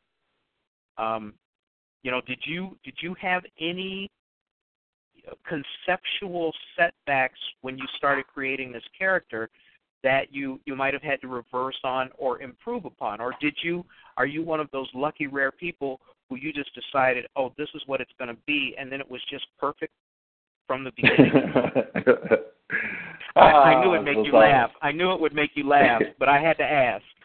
Sometimes, I just hate you for asking me that because I don't really want to say this on the radio because people are going to be like, I just hate Chyna. But, yes, I was one of the very few who actually – now, when I first drew my character Bane, right? I drew Bane first. Like, he was – when I designed him myself. I drew how his outfit would look. I drew his axes. I drew his look. And to this very day, he is the exact same way he is when I drew him. There's nothing wrong with that. You know, I never had to change anything on him. And if anything has changed, it's because of my artist. So if I got 5 artists on Bane, and this is the kind of artist, this is the kind of creator I am. I never tell my artist this is what he needs to look like. What I do is if they want to draw Bane, I say you can draw Bane how you see him. And I have so many different kind of looks for Bane right now from how they see them. So I give them creative freedom. So I have many looks, but he still pretty much stayed the same. He never changed. He still has the same white outfit, same battle axes. He's the same. So I was one of the very few who got lucky with never having to change my character. Right. And okay, so that's the A part. That's the 20% part. On the 80% part, was there anything about the business model that you had to refine or you thought that you could improve on? The story. Like I always got input about the story. Oh, it should be this. It should be that. It should, I just recently talked to one investor or somebody who's an investor. He goes, well, I feel like the script should be a little tighter on this, a little tighter on that. And my response to him was, the script doesn't matter, right? And he was like, what? Because, the script always matters, but sometimes you have to try to make them see a 3D aspect because everybody, for some reason, thinks we live in a one-dimensional world, but we don't. I said, the script doesn't matter. He goes, well, how can you say that? I said, well, this is an action horror movie, right? He said, yes. I said, how many Grammy-nominated award-winning action horror films do you know? He said, none. I said, in all the years that stories have been written, how many Grammy-nominated, Oscar award-winning films have been done? He said, none that I know of. I said, not that it can't be done, but it's just that kind of genre. I said, now, the script doesn't matter in the aspect of whatever script I write right now, by the time it gets to the screen, it's not going to be this script. I said, because it'll be the rewrites will get done. I'll have to turn it over. They'll do the development on the script, and they'll turn it over. And guess what? It'll get in the director's hand. You know what directors usually do? They start ripping out pages and hitting it with highlighters. You see my point that I'm trying to make? So even if I wrote the perfect script, by the time it gets to them, it's no longer perfect because they'll rearrange it. That's true. And the other thing that I think that we should express to creatives is, if you put together something like you put together, or you have a great story, or you have a comic book or a book, and somebody pays you money to option it, once you take that money, it's out of your hands. And as you said about the director is going to change the story to suit them. They're going to, add and subtract subplots and characters in order to tell the story their way, and then they're going to edit it the way that they want to edit it. So, for those people who are so in love with their stuff that they can't bear to see anybody make changes to it, then don't sell an option to your stuff, because that's what happens. How are you going to keep track of keep control of your intellectual property? Are you going to self-produce everything so that you maintain that control? Well, as far as the IP is concerned, once again, this is a rare thing.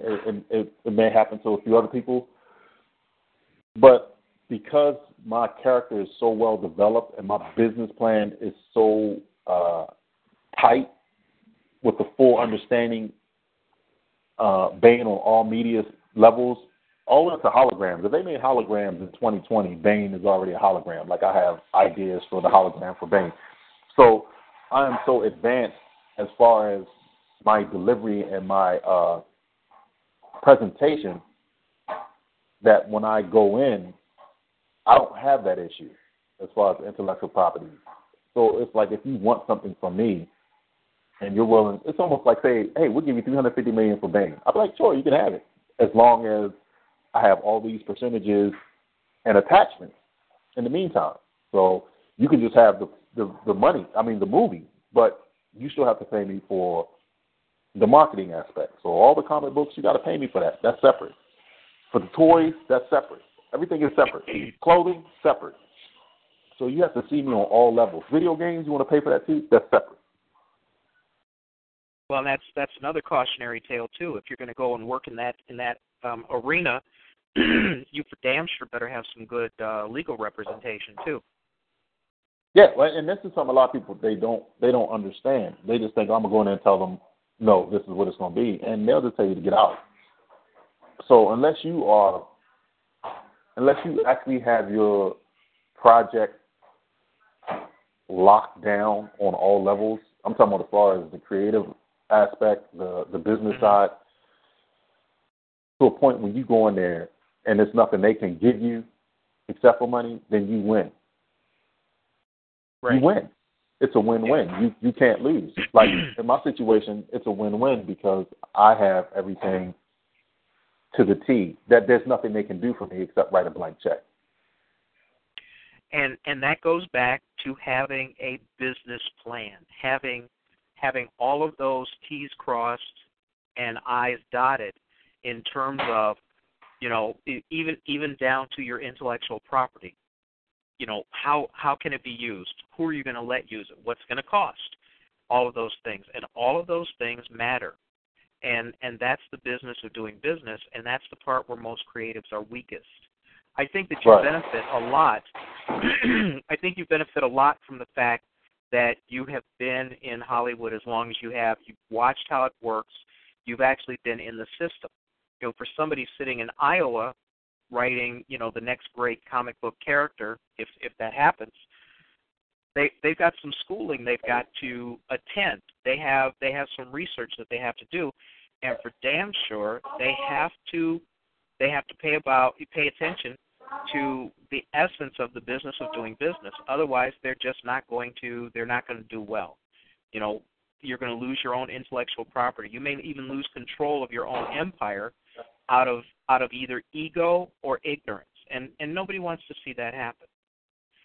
We've got about 15 minutes here. What I'd like for you to talk about a little bit about, excuse me, is what's your long-term plan? Where do you think you're going to be about 5 years from now with this creative universe that you've put together for Bane?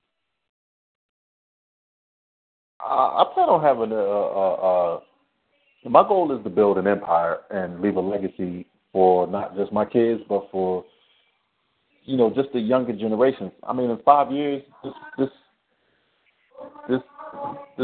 will be on just legendary status. Like, stories will be told of how everybody can do this. Like, wow, he did this, he lived like this, and this is what he has become. And to this day, Bane is like the Bruce Lee of the supernatural world. I want it to be a trendsetter, like The Matrix. People still talk about The Matrix to this day.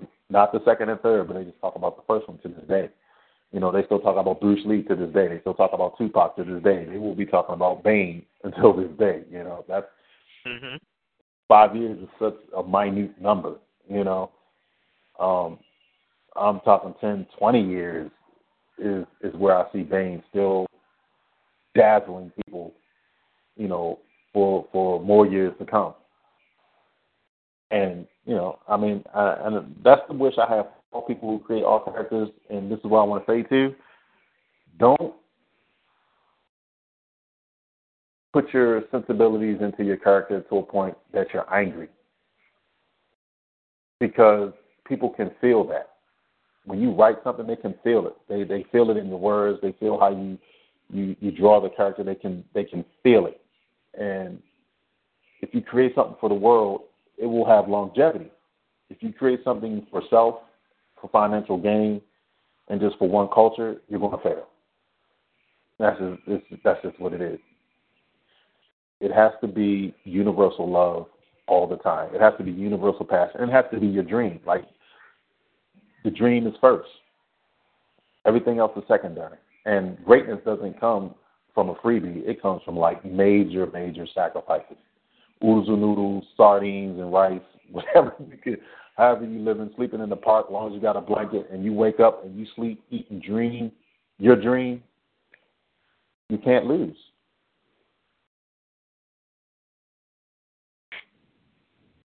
And that's an investment that you have to decide to make at the beginning, because, I don't think very many people come to some revelation like that in the middle of adversity, because once you get to the point where you're worrying about survival, and you haven't decided that I don't give a damn how hard it is, it's going to happen.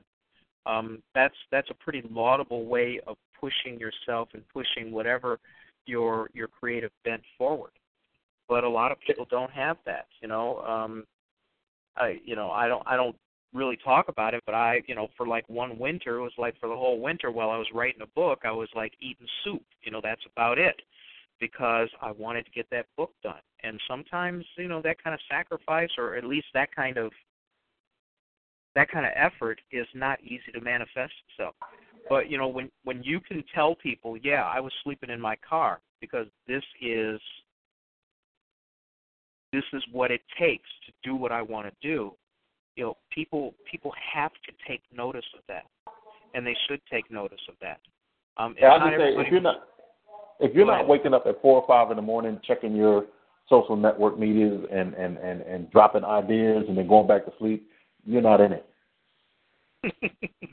You're not in it. I wake up sometimes 2 or 3. I get up, go get something to drink, maybe go to the bathroom, and I got my phone in my hand, checking my Twitter and everything, and looking through all my pictures and posting up more Bane stuff and putting it out there, and crawl back, and under the blankets and go right back to sleep keep my phone next to me, and then when it beeps, I check it and say, okay, somebody likes it. All right, I'm going back to sleep. Okay, somebody sent a message on Twitter. They like it. Instagram. Oh, they left a message. Great. Okay, now I know what else I need to work on. So when I wake up already going in on bang. Right. And you you are completely committed. I mean, people have to understand that. You have decided that this is the most important thing that you're going to do, and this is how you want to do it. I mean, that's huge, man. A lot of people don't know, and a lot of people lack the discipline.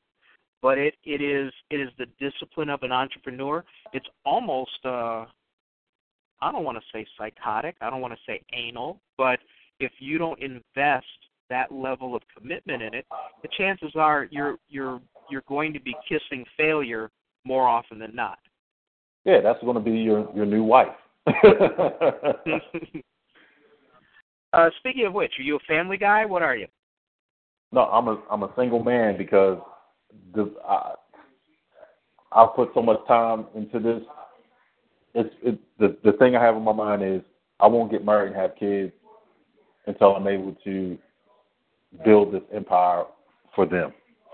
Right. And at least have it sustainable for you at that time, right?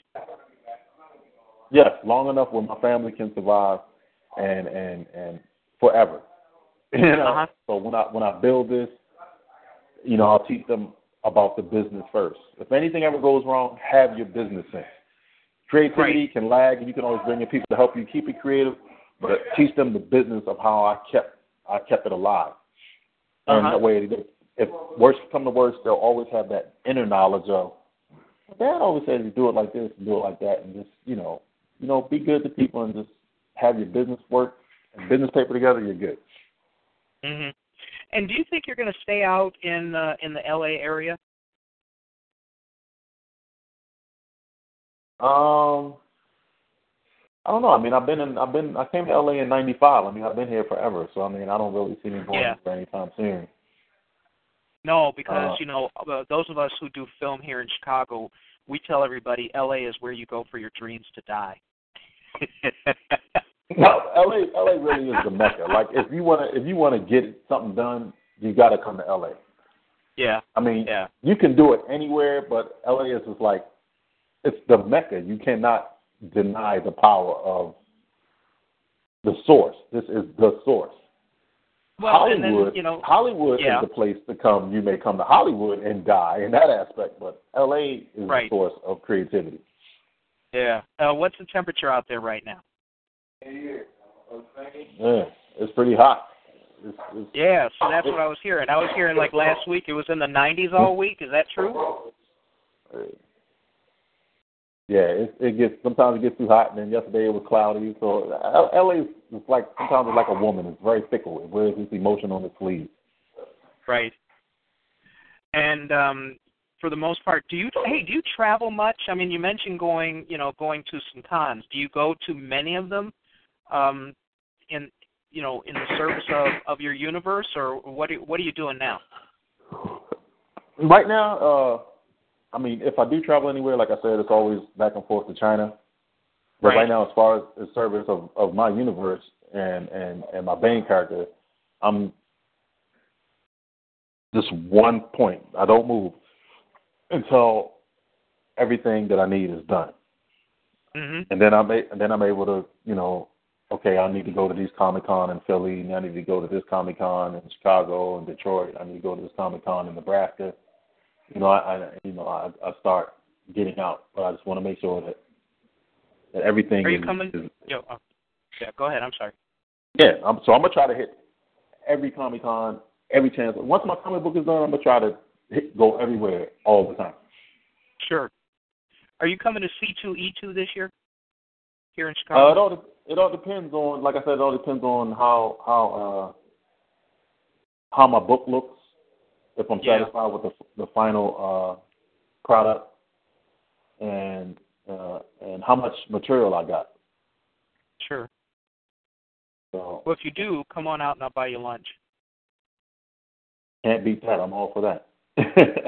No, I'm serious because I'd buy you dinner, but I have to be in the house by the time the street lights come on. That's just well. Then I should just come over and we can just cook dinner and we'll just like cook up a storm and just sit back and watch TV. And there you go, man. And it's cheaper that way. Well, it is, and it's a lot more fun because you're with better people. And actually, there's a few BSFers here in Chicago, a really good group. You would like them. So if seriously, though, if you're going to go to any of these cons, be sure to post it up in the events calendar, and I'll just keep taking a peek there. And I think C2E2 is like April 24th, so this may be short notice for you to jump on this one. But yeah, it really is. You know, definitely post up when you're going to be at different ones of these Comic-Cons, and maybe some of these Black New Age shows too, and then that way people can, you know, make sure to try to catch up with you if you're in their neighborhood, because that's always something that people want to look at, you know. And I always want to try to meet people who I've interviewed on the show. So, like I said, even if we meet someplace else, I'll still take you to lunch. Okay. Awesome. All right, and Really then if you have any really targeted, I mean, what's the most important advice you can give to somebody else who wants to create their own comic universe from your perspective? I think create from the heart. I mean, be sincere about the character you create. Just don't create it just because you think you can do better. Don't create it just because, oh, they did it, I can do it. Just don't. I mean, that's set up for failure. Just create from the heart. If it's something you've always had in your heart to do, then just create it, design it, research other characters. There's so much information. Go to Wiki, go to Google, look at images, and just kind of look at everything as a collective, and then, you know, create and design your wardrobe. Think of cool weapons.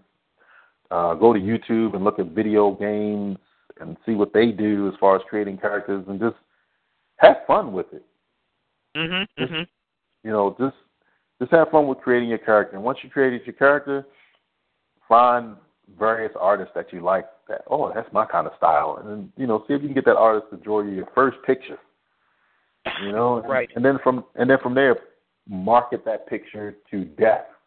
Instead of putting yourself on Instagram, put your character on Instagram and Twitter and Facebook, and find all kinds of groups. And you're so right. Yeah, and see if you'll get proper response from all groups. Cause I'm in a lot of groups who will destroy you, you know, if you put something out.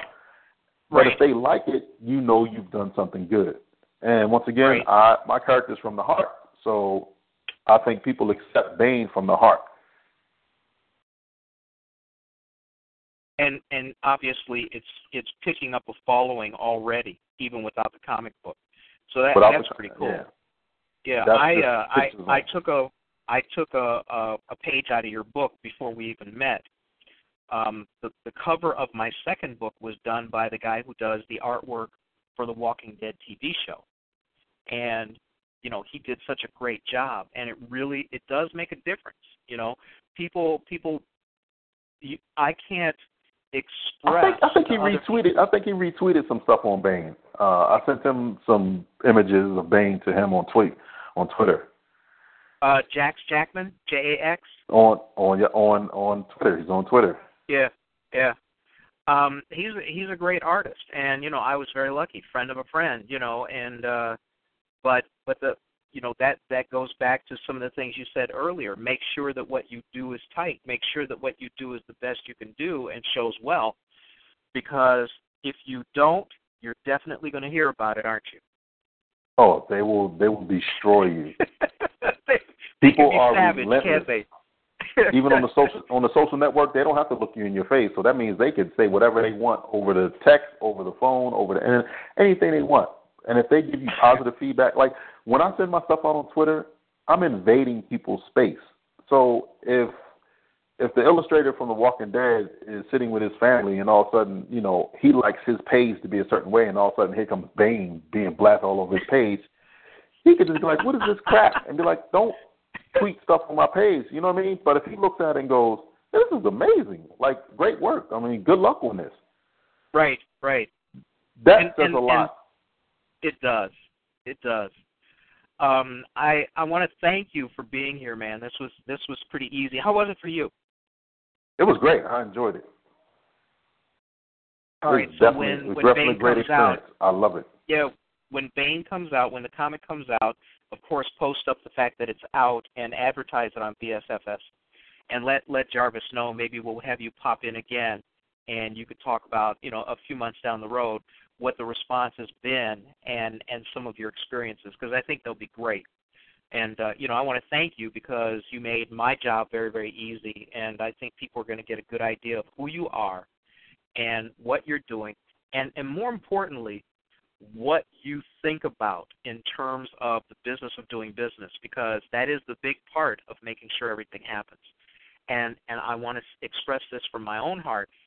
If you're going to do a business, people out there, write a business plan. If you don't know how to write a business plan, go Google it. If you think that it's too hard to do it on your own, go buy this software, some of this business plan software they got out there. They got one called Business Plan Pro or whatever. But if you're going to be serious about starting a business and you don't do a business plan, nobody else is going to take you seriously. Exactly.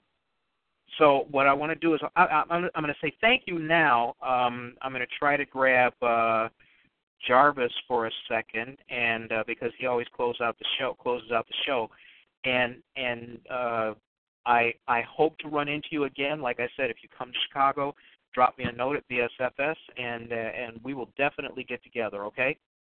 Awesome. Really appreciate it. Thank you for the opportunity. All right. Oh, thank you very much, Chyna. And Jarvis, talk to us in our pre-recorded mode. All right. I'm going to just keep it really, really brief. I want to thank everyone involved for this show tonight, and I want people to know this guy that you're talking to, he's been real humble. This brother has over 32 credits on Internet Movie Database, including The Matrix, The Time Machine, The One, Game Over, and he's here sharing his experience with us. This is some great stuff, and I keep telling people Black Science Fiction Society has the most talented people on the planet. So continue to support us, and we'll continue to support you with what you're doing by focusing on what you're doing, putting you on the radio show, putting you in the magazine, putting you in the anthology, and just sharing information with each other on the site. Thanks again, Chyna and William, for making it interesting. I'm just sitting back here really thankful and almost speechless getting all this great information that you're getting, that you've been sharing firsthand with us here. And with that said, I want to thank everybody once again and continue to support us. And this is a really great show. Thank you. Really appreciate it, Jarvis. All right, man. And on behalf of Genesis Science Fiction Radio and the BlackScienceFictionSociety.com website, I want to wish everybody a good day. Don't forget to tell your friends. Normally the show is at 9 p.m. Eastern Time every Friday, or almost every Friday. When I'm lucky enough to slip this thing off my ankle and have a date or something like that, sometimes I'm not here. But yeah, well, and again, Chyna, thank you once again, and I wish everybody a great rest of their week, their weekend, what have you, and we're going to call it a day, right, Jarvis? Yes, sir. Thank you. Take care, everybody. All right. All right. Bye. All right.